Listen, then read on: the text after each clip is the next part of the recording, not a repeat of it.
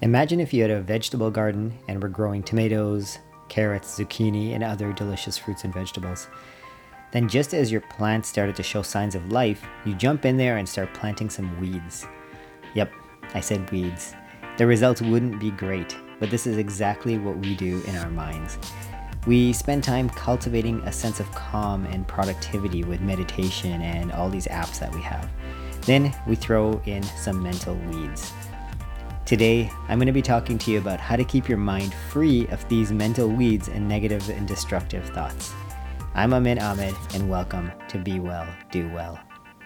So before we get started, I'd like to discuss a little bit about why we even have negative thoughts.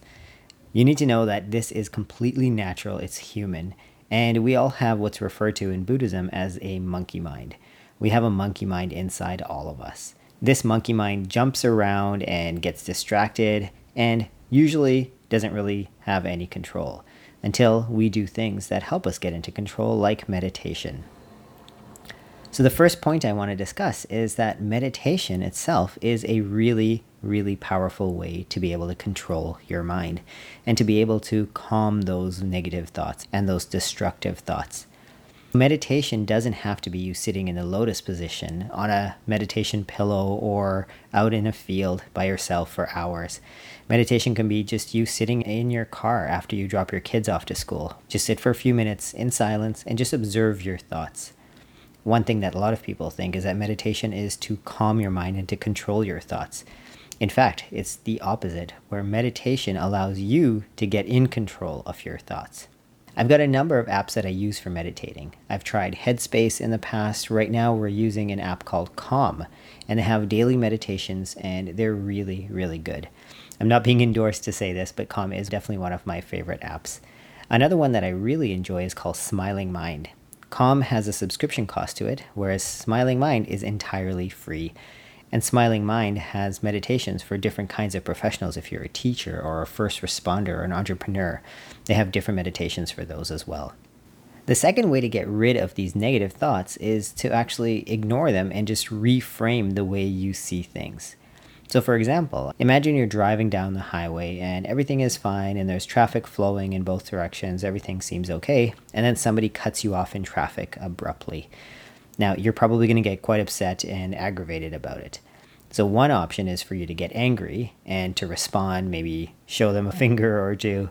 Or the other option is to reframe it. Now, you could either think that this person was just being rude and cut you off and being inconsiderate, or the alternative is maybe they had a baby in the back seat and the baby was choking and the person, the mom maybe, had to quickly get into the shoulder lane and in doing so cut you off. Now, when you think of the latter and you think of somebody cutting you off and you get upset about it, well, if you knew that it was because the person didn't have a choice or they were trying to save their baby, you probably wouldn't get as upset. So here's an exercise. Next time you feel these negative thoughts coming on, what you can do is you can actually make up a silly and ideally compassionate story about why that happened.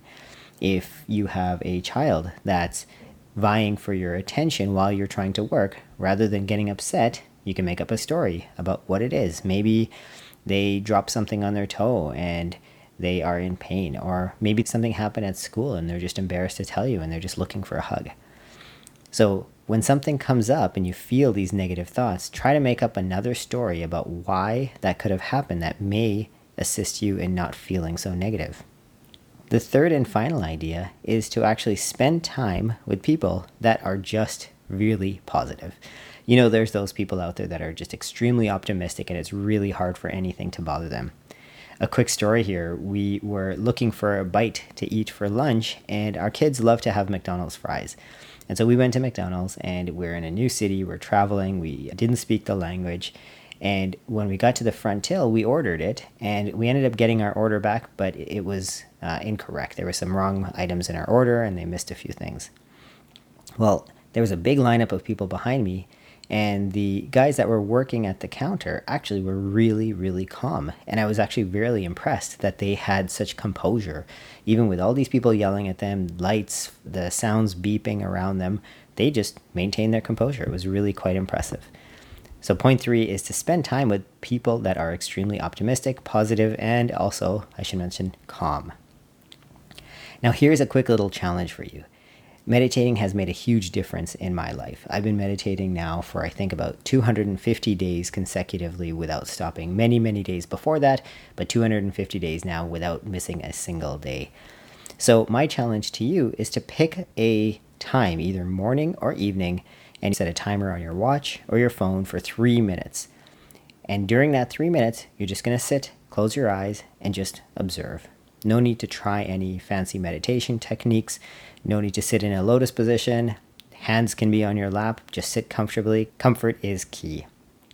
So what I want you to do is pick a time, either morning or afternoon or evening, and just 3 minutes of meditation this week, 7 days straight. If you are successful, I think you'll notice a big change. If you're unsuccessful, well, there's no failure. It's only you either succeed or you learn. So notice what didn't work well. Maybe it was the timing wasn't right. Maybe you didn't have the same time set every day of the week. But try 3 minutes a day this week for the next 7 days. And I'd love to hear how your experience was. Send me a quick message. So to recap, here are the 3 things that you can do to prevent mental weeds and destructive thoughts from taking over your mind. Number 1, like I mentioned, is meditation. Number 2 is make up a story, a compassionate story about why something happened that upset you. And number 3 is surround yourself with really positive people. Now, if you can't find positive people around you immediately, watch a really funny movie. One of my favorite movies is Life is Beautiful. And in that movie, there is some serious, serious positivity. So I think you're going to enjoy that. In tomorrow's episode, I'm going to be talking about revenge bedtime procrastination. This probably explains why you feel tired all the time, and I'm going to share some tips and tricks as to how you can overcome revenge bedtime procrastination. I hope this has been helpful, and I look forward to seeing you tomorrow. Have an awesome day. See you then.